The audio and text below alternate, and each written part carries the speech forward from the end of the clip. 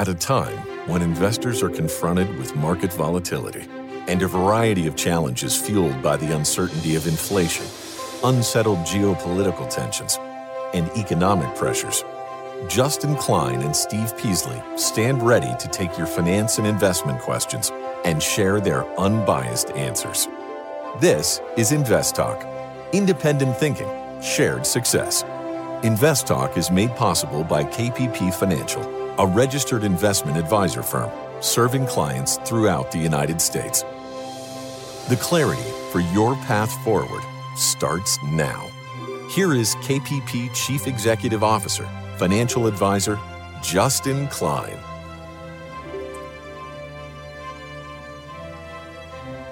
Good afternoon, fellow investors, and welcome back to InvestTalk. This is our Monday, January 29th, 2024 edition of InvestTalk, and it is Monday. That means Luke is back with us. Thanks for being here, Luke. Thanks for having me, Justin.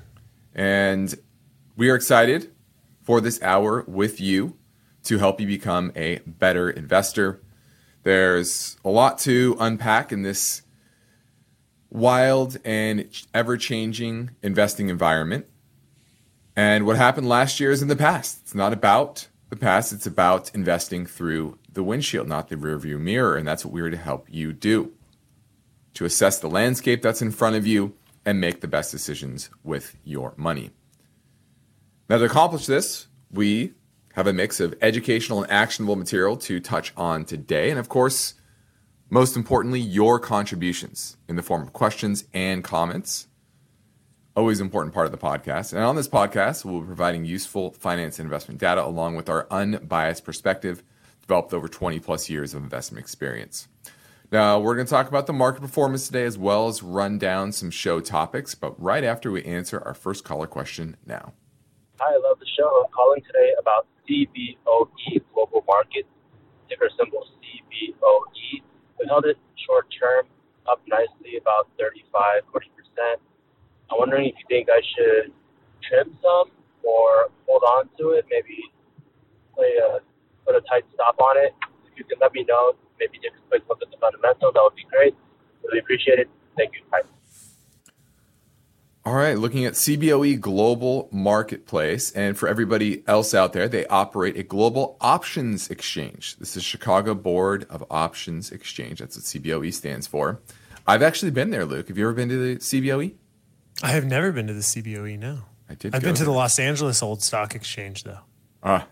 Haven't we all? Well, the CBOE is it's an interesting place. At least I went there back in I was in high school, so this was in the 90s. So it was an interesting place to visit. My family's from Chicago, so it was part of that with part of a trip with my grandfather.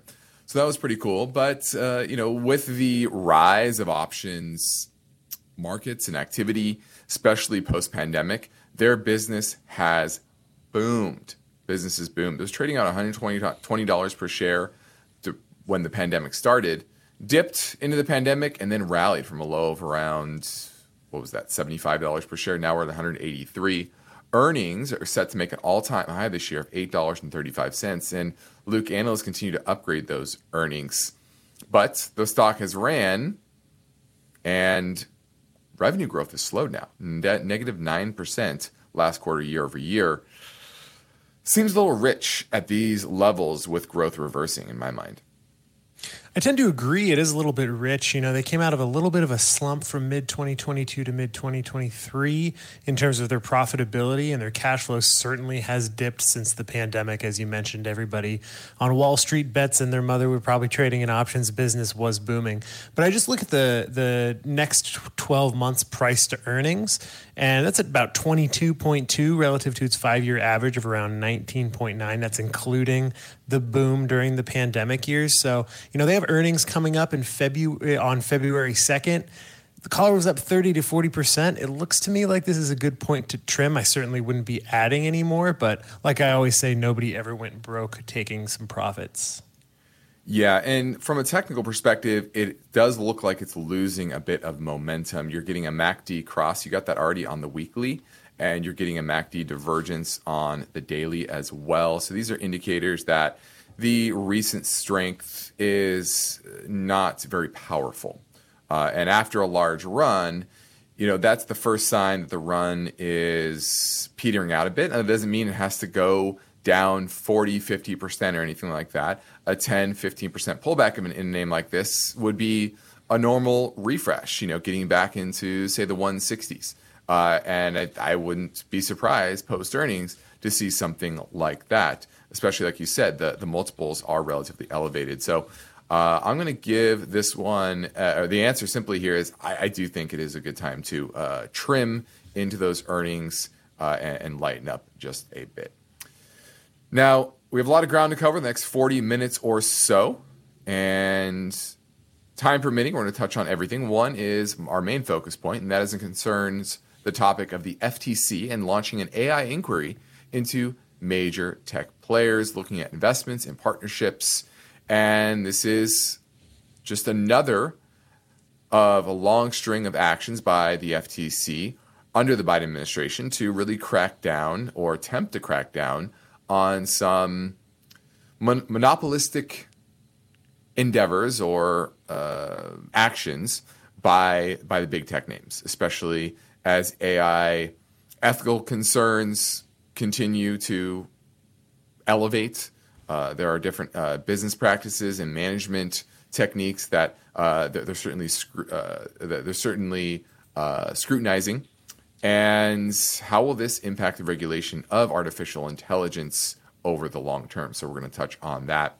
We also want to look at four big recession indicators.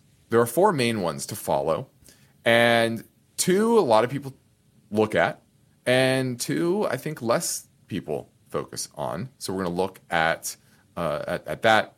Also, the recent rout in Chinese stocks is being met by a potential rescue package, would you call it, Luke, out of China? Certainly, they're trying to rescue it. Yeah, and where that will come from will be very interesting, meaning where will that money come from? So we're going to look at that. And then lastly, businesses and consumers. They're borrowing again. And a lot of people, I see this a lot, Luke, is people saying, oh my God, look at debt rising. There's this much credit card debt, or there's this much consumer debt, or whatever. And they don't realize that's what the economy runs on. It runs on debt creation. So it's important to follow this, is how much debt is being created or potentially destroyed. So we're going to look at all of those topics, hopefully, as well as get to your voice bank questions. One is in regards to silver and one main financial. And since it's Monday, I will have a fresh perspective as well. Now, as we go to a break, let me remind you to check out our new InvestTalk Classroom series titled Episode 16, The Residential Housing Market in 2024. Luke and I talk about the current market dynamics and offer some advice. Now, the phone lines are open, waiting for your questions at 888-99-CHART. Every investor is working to build a secure financial future. Would this be an opportune time to get into annuities? Everyone's situation is different. Get your thoughts on CRM, Salesforce. And so are their questions. And I was just calling for your assessment of Blackstone Incorporated. To get your take on QE. Ticker symbol LECO. Just wanted to get your opinion on JP Morgan. InvestTalk hosts Justin Klein. I'm okay paying a fair price for a very good business. Steve Peasley. It's a very well-run company. And now Luke Guerrero. EBITDA growth is significantly higher than its competitors. Are ready to provide their unbiased answers. Each podcast is unique, and you set the agenda. I will. Hey, hi, Steve. 24/7, rain or shine, InvestTalk is made better by the power of you. Call 888-99-CHART.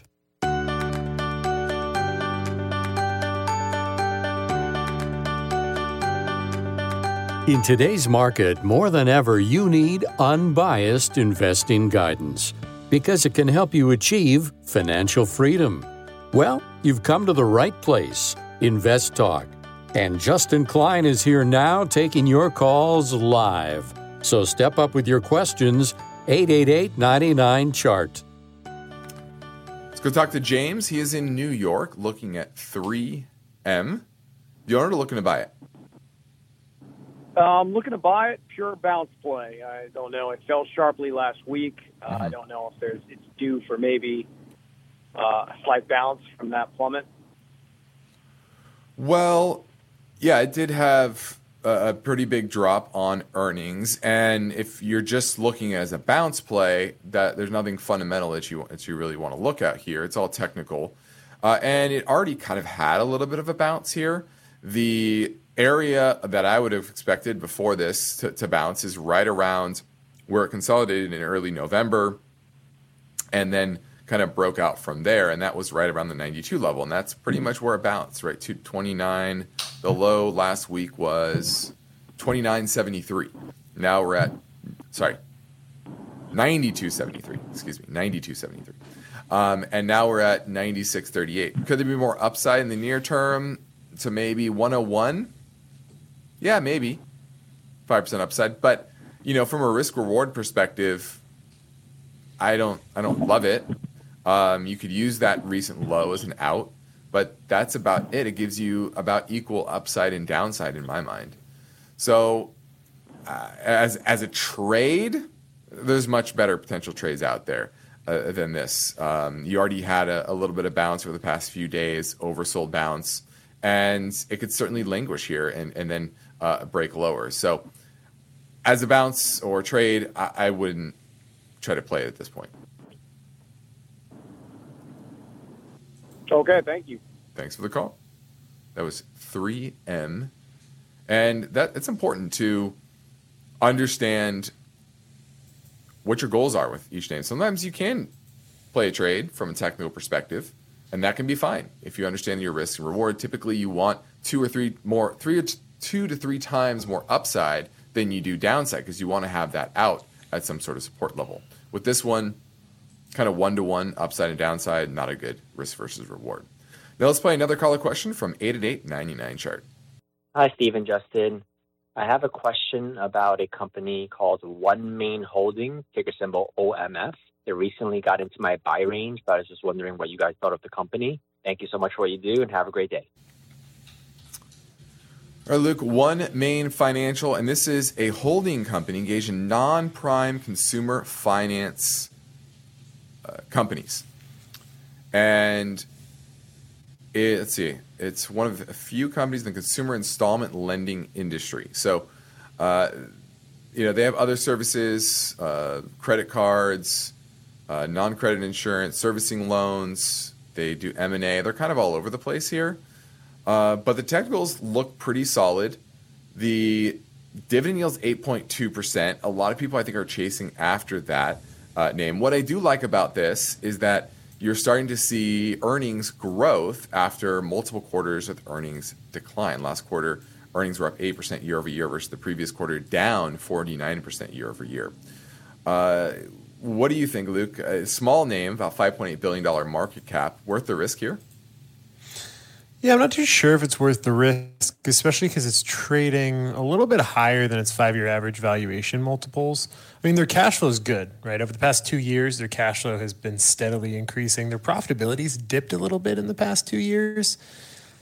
I think generally speaking, if you're going to try and hit towards some consumer finance company, I'd probably stay away from the small caps because in times of economic stress, they tend to have a lot more volatility and profitability and can go under. They have quite a bit of debt. That's their business. I don't know. I although it does look technically good, fundamentally it looks fine, but it doesn't interest me that much if I'm being quite honest. Yeah, I think from a long-term perspective, these type of names tend to vacillate wildly from profit to loss. And you're talking about non-prime borrowers. And when unemployment's low, and by most measures, the consumer balance sheet is relatively strong, this type of name looks fine. And the technicals look fine. It just had a refresh down to the 50-day moving average, and now it's moving back up from there. And kind of consolidating this recent move. I'm fine with that. So I don't have any issues kind of near term, 3, 6, 12 months potentially. But, you get into a recessionary environment, which doesn't look like it's on the horizon, very soon. But, that's where these type of names tend to get in trouble, is the chickens come home to roost at some point. And in the non-prime market, there are a lot of those chickens that are underneath the surface that do come to the forefront when the economic times are rough. So, as a trade, near term, short to medium term, fine. But as a long-term hold, I think this would do not very well in a tough economic environment during the next downturn. Now we're going to a quick break. Please remember that you can call anytime and leave your questions on the InvestTalk Voice Bank. If you're listening via our live stream or on AM 1220 radio in the Silicon Valley area, you can call Net right now at 888-99-CHART.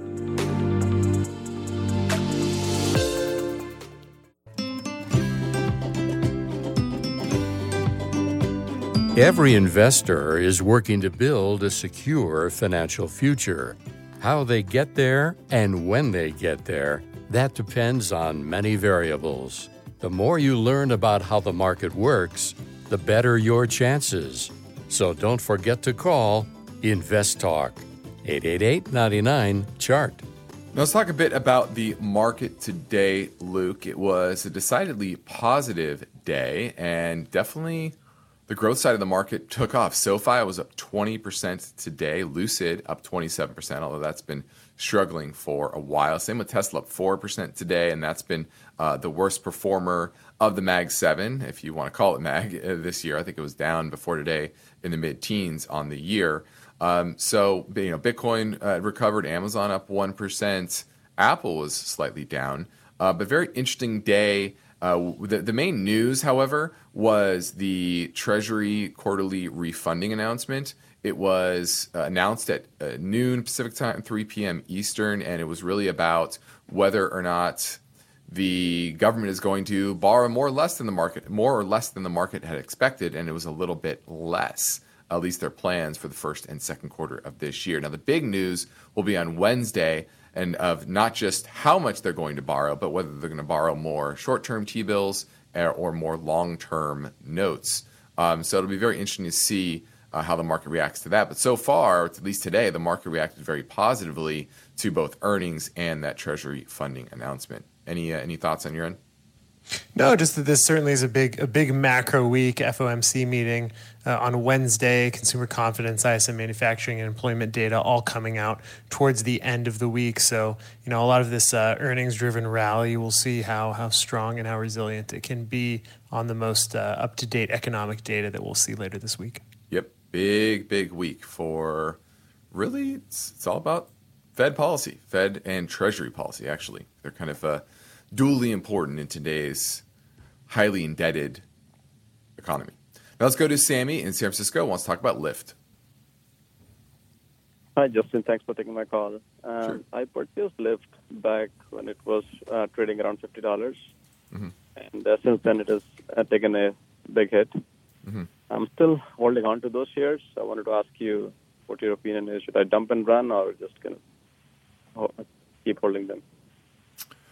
Well, the main issue, I think, with Lyft is the poor profitability that it's historically had. Its free cash flow is negative and has always been negative. Yeah, it's never had a positive free cash flow year, and that's an issue, especially in an environment of higher cost of capital.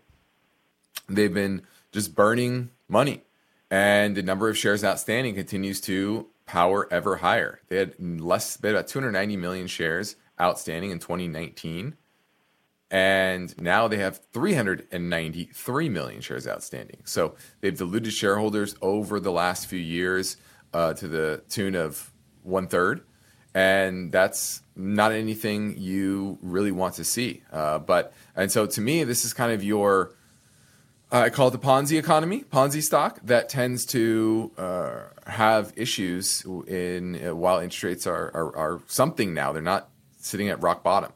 Now, the technicals, I will say, are making some progress from the lows last May.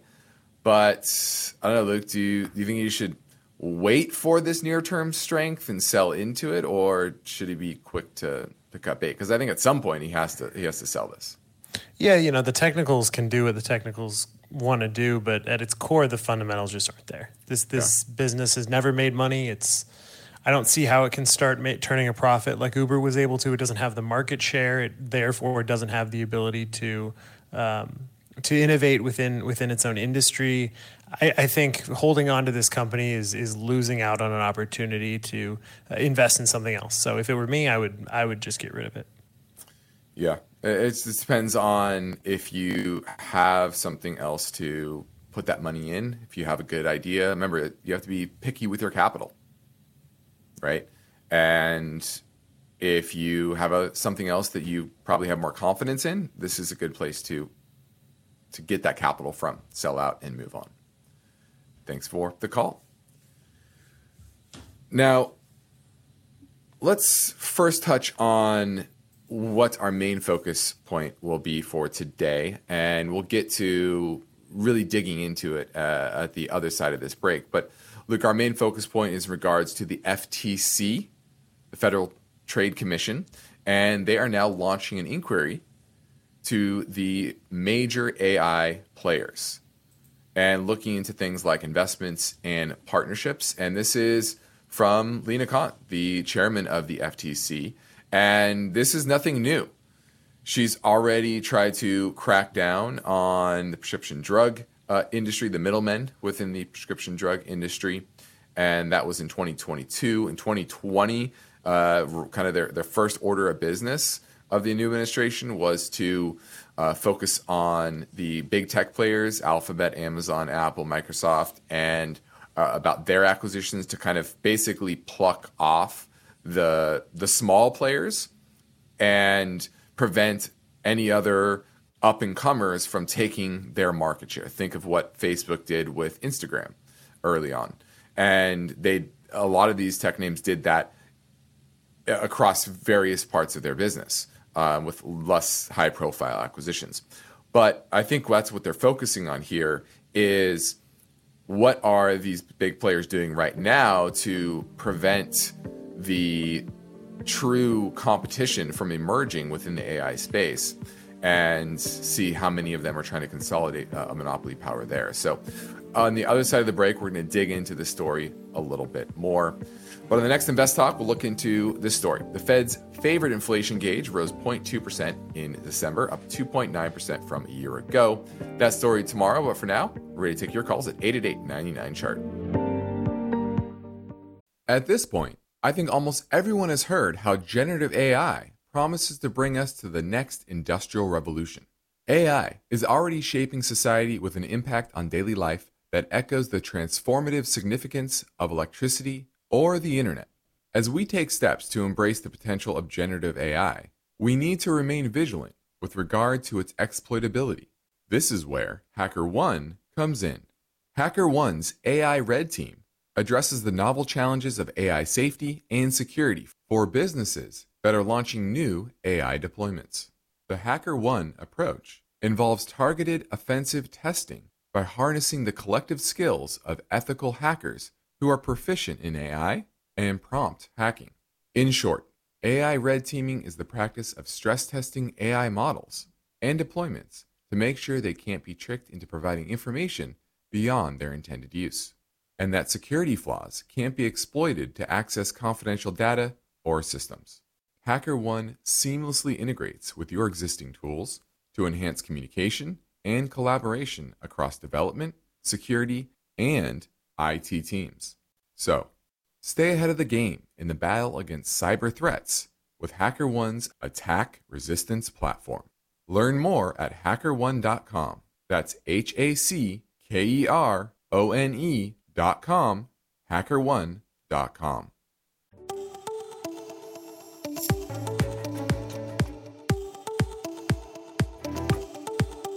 This is InvestTalk. Is your portfolio balanced? Is it optimized? Is it delivering the types of gains you want and need to achieve financial freedom? Well, turn up the volume because there are many questions that deserve unbiased answers. And Justin Klein is here now, ready to take your calls live. 888-99-CHART. Now, before we went to the break, Justin, you kind of kicked off the conversation about this new FTC inquiry that Lina Khan launched into AI developers and major cloud service providers. Now, it's important to reiterate that this isn't a criminal inquiry, but rather a civil one, which allows them to really force companies' hands in filing specific reports, answering questions, in writing about their businesses, and kind of provide a broad outlook on how they are operating, which I think you and I both would agree, and most investors would agree, is important in new industries. Right. So when the rules aren't there, you kind of have to figure out what's going on before you can govern it effectively. And really, for me, like you said, the Biden administration has been more aggressive in terms of its anti-monopoly stance than maybe previous administrations over the past several decades. But I think this really goes to the heart of the level of complexity with trying to figure out monopolies within the tech space. So when you think about the laws and how they were written and when they were written, it was really to go after your standard oils, right? You were looking at companies that monopolized production and were able to price gouge and price set and stifle innovation. And when you're a producer of things and you have that type of business, that's really easy to identify. Standard Oil was really easy to identify as a monopoly. But that's a little more complex, right, in today's environment. So Google, for example, far more complex. Google has the monopoly, I even said it there. Google has the largest capture in terms of search, right? So it's difficult in that a lot of these companies have the power to stave off competition before they happen. Google knows what you're searching when you're trying to build to something that will compete with them. But also you don't have the hurt part towards the consumer that you did back in the day in terms of price gouging. Amazon has made goods cheaper for buyers. So you don't really have the complaint aspect of that as well. So I see a little complexity here, just as I did before, in terms of identifying how these people may be manipulating the market. Does that make sense? Well, yeah.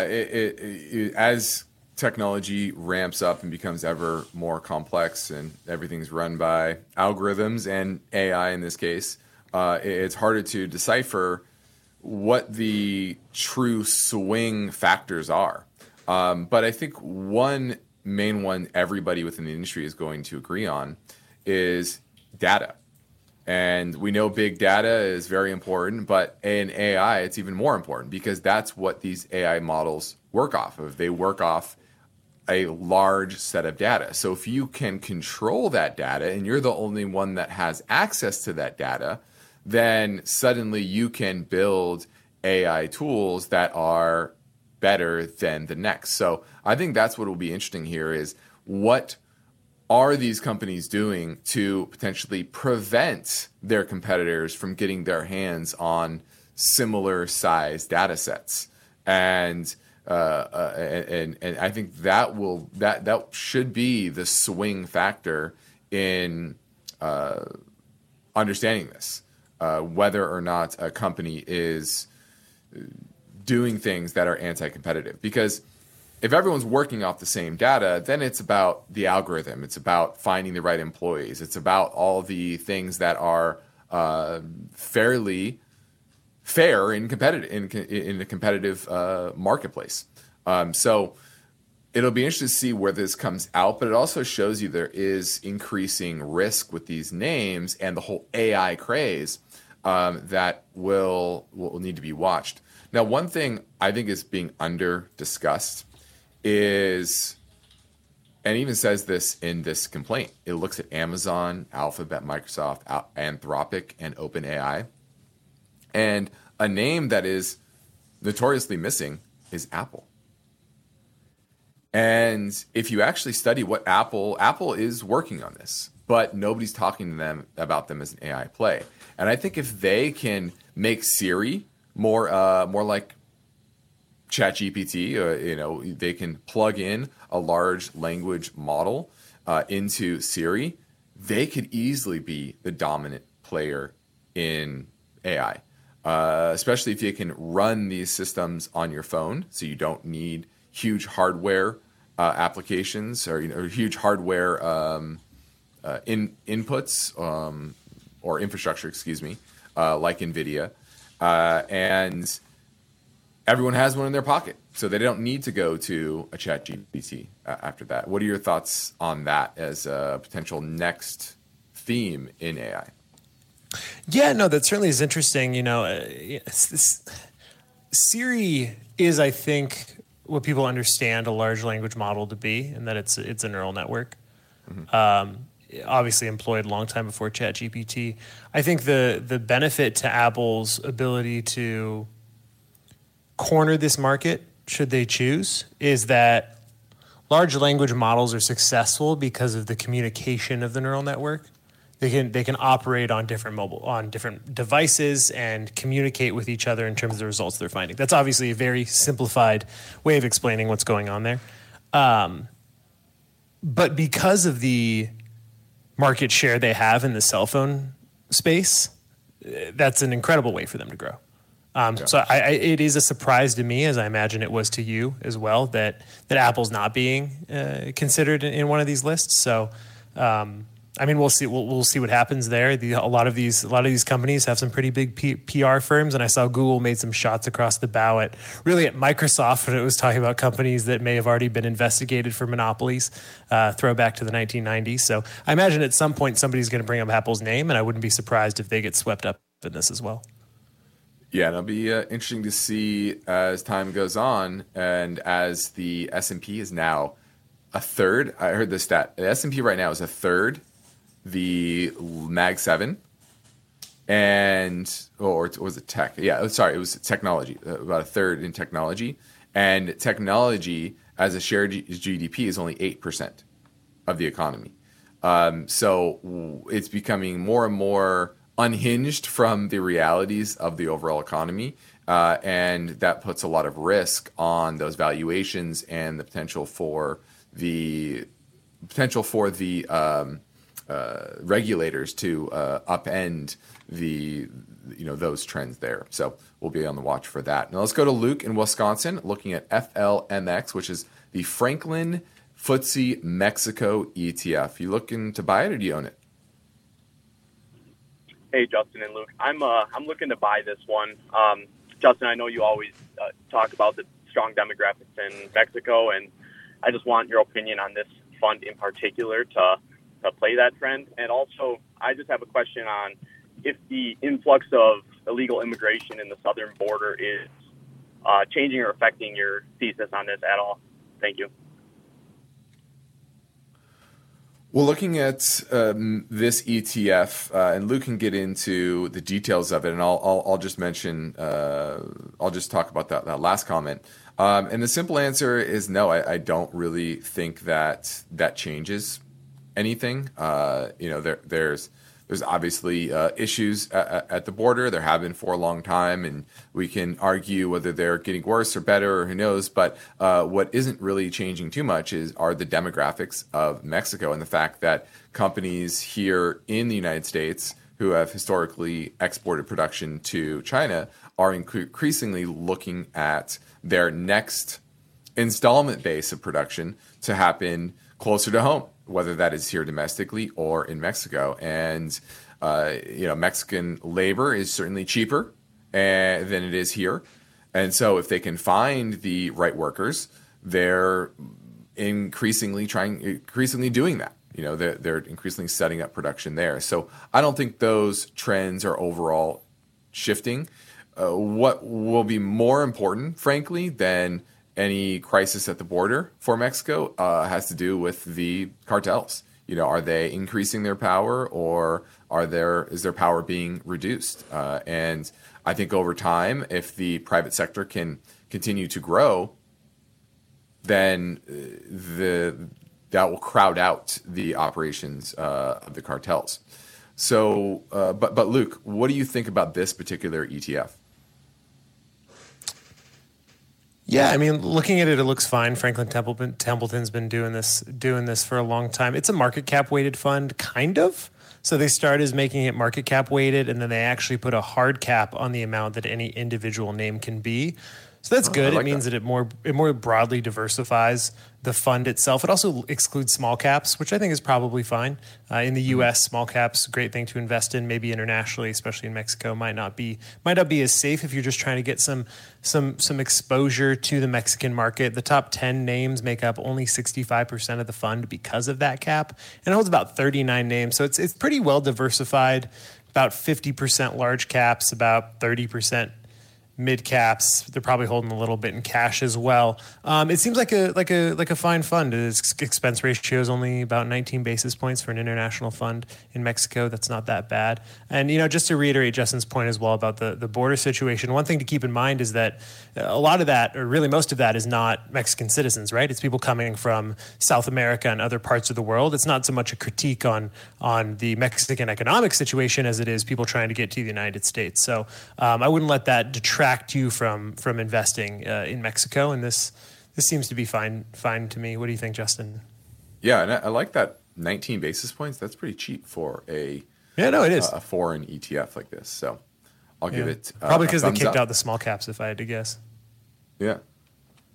Well, let's touch quickly on the potential of a recession, and there are typically 4 main indicators that you should follow when looking at whether or not we're heading into a recession. Now, the 2 main ones most people focus on are non-farm employment. You get that at the beginning of every month. And then retail sales. That's something everyone's following, the strength of the consumer. And the other 2 are, I think, less followed. One is industrial production. I know us professionals, we certainly follow that. But the other is real personal income, excluding transfer receipts.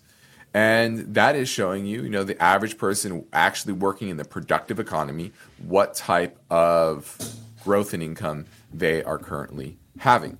Now, right now, the real personal income growth was up 0.2% month over month in December. And that put it at 3.1% year over year. So positive, nicely positive. So really no issues on that front. However, the level is pretty low. Real personal income year over year is currently at or below the level at the start of 5 of the last 9 recessions since 1959. So it's kind of middling number here, Luke. It's not showing you that we're heading to recession or that we're going to skirt a recession. So you kind of have to look at those other figures. And we know the jobs number is relatively strong. Retail sales also relatively strong. And industrial production, that's where probably the biggest weakness has been. And historically, the 2 leading indicators of recession are the retail sales and industrial production, which I would say of these 4, Luke, they're the weakest. So to me, it is showing that we are in a late stage of the cycle, but not necessarily imminently sliding into recession. No, I certainly would agree with that. I think that it is very difficult because there are so many different indicators and so much that goes into determining if we are in a recession rather than just, localized contraction in specific markets, that it becomes a little overwhelming. Certainly 6 months after it started, it's really easy to know we were in one.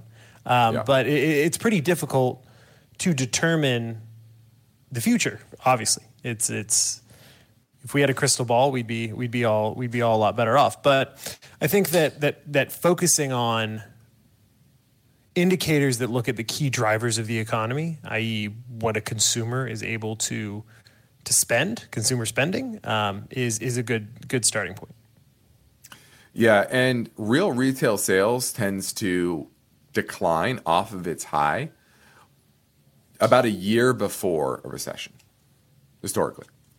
And right now, while the growth of retail sales is not amazing, it's still at an all-time high. So we haven't seen that shrink. So I think that's the first indicator that while, yes, we might be late in the cycle, we're probably still at least 6 to 12 months away from a recession.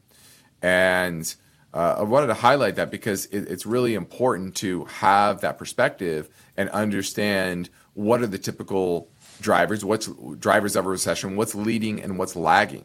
And the non-farm employment as well as the consumer spending, that tends to, the personal income. Those two tend to be more lagging as opposed to industrial production and retail sales tend to be more leading into a recession. But none of these right now are screaming a warning sign. And that's why it's hard to really get too bearish on the economy because there's really no credit event on the horizon that would precipitate major declines in asset prices or a recession. Now, this is InvestTalk. I'm Justin Klein. We have one goal here each and every weekday, and that's to help you achieve your own version of financial freedom. And our work continues after this final break. So get your questions in now at 888-99-CHART.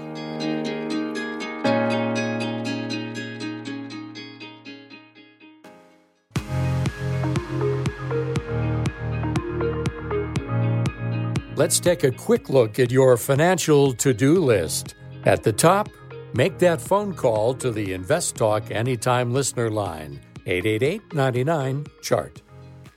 Yeah, this is James from Georgia. Guys, I just saw a commercial, very compelling about silver. It's from Lear Capital. And it had this one gentleman, and he was wearing these glasses, very, very smart looking. And he stated unequivocally that he likes silver. So what do? Do I buy a big old chunk of silver and stick it in the basement? Is that what I'm supposed to do? If there's all this like and love for silver, I'll listen to the podcast and wait for your answer. We really enjoy the show. Well, certainly the ad was effective if you saw it, and we thank you for asking us for our advice. Now, I think it's important to note, a lot of people look at precious metals as a good commodity to invest in. So maybe let's start by talking about kind of the differences between gold and silver, right? Gold, that safe haven asset. Silver tends to be more volatile, a little bit less liquid. If you're talking about investing it, not just buying it and putting it in your basement, but it also has, higher industrial demand compared to gold. So when times are booming, silver prices, when they're in demand, tend to have more benefit. But if times are tough, gold tends to be a better place to store your value. What do you think, Justin?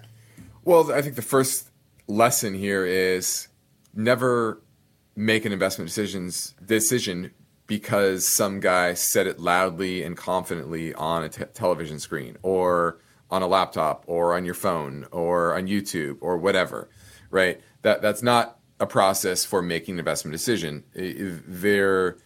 Any ad is going to have somebody that hopefully is very confident and says it that in a way that will get buy-in from the people that view it. But that doesn't make it a good investment or the right investment for you. So that shouldn't be a reason for you to buy or sell something. But you're right, Luke, that precious metals, they can be great stores of value long-term.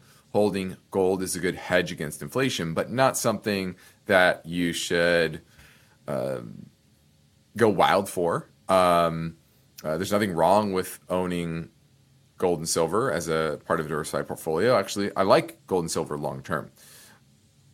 But do you need to own physical, Luke, and put it in your basement? I think that's a play on the entire system kind of come crashing down, which you have bigger problems. We have bigger problems needing to get to your physical silver if the whole exactly. And are you going to take that chunk of silver and carry it across town and barter with somebody? You turn it into tools. You can't turn silver forwards into tools. If you're a blacksmith, you could. So I always think it's a little far-fetched to me that you need the physical, and then you have the potential of that getting lost or stolen as well, which I don't like. I think that's probably a higher risk than the whole financial system crashing. But if you want to own a little bit, nothing wrong with that. Now, lastly, Luke, let's talk a little about the Chinese government trying to help the equity markets there reverse course. And one thing that I think is very interesting is that they are trying to deploy about $278 billion. And they're mainly going to be doing this from offshore accounts. And I think this could pose a potential risk for the economy here, not for asset markets, in the near term domestically, because a lot of those assets are here domestically. If they start selling treasuries, if they start selling equities that they might own, that could potentially put some pressure on asset prices lower. What are your thoughts? It could. It certainly could. And I think it shouldn't be understated how important that point is, just given how far China's property sector has fallen, right? Yeah, they're liquidating Evergrande now, right? Yeah, they are, and continues to fall. The property sector at one point was a quarter of the Chinese economy. Yeah. So if they're getting serious about it to the point where they want global money managers to start wanting to allocate positively to China again, they're going to have to spend some serious yuan in order to get this done. And they hold a lot of U.S. assets. So I would certainly say that should they be serious about it, that could be bad news for short-term bond prices. Yeah, it could be bad short-term for the dollar, right? If they're trying to get their hands on yuan, they would be selling dollar assets and then transferring that into yuan. And then, so I think that's a pretty interesting little aspect to watch as we go through the first half of this year and they try to bail out their markets. Now, I'm Justin Klein with Luke Guerrero, and this completes another InvestTalk program. We thank you for listening, and we encourage you to tell your friends and family about our free podcast downloads, which you can find anytime at iTunes, Spotify, or Google Play. And be sure to rate and review on iTunes as well. Independent thinking, shared success. This is InvestTalk. Good night. InvestTalk is a trademark of KPP Financial. Because of the nature of the interactive dialogue inherent in the format of this program, it's important for the listener to understand that not all comments made will apply to them. Specifically, nothing said shall be taken to be investment advice, or shall statements on this program be considered an offer to buy or sell security. Because such advice is rendered solely on an individual basis and at times will require that the investor review a prospectus before investing.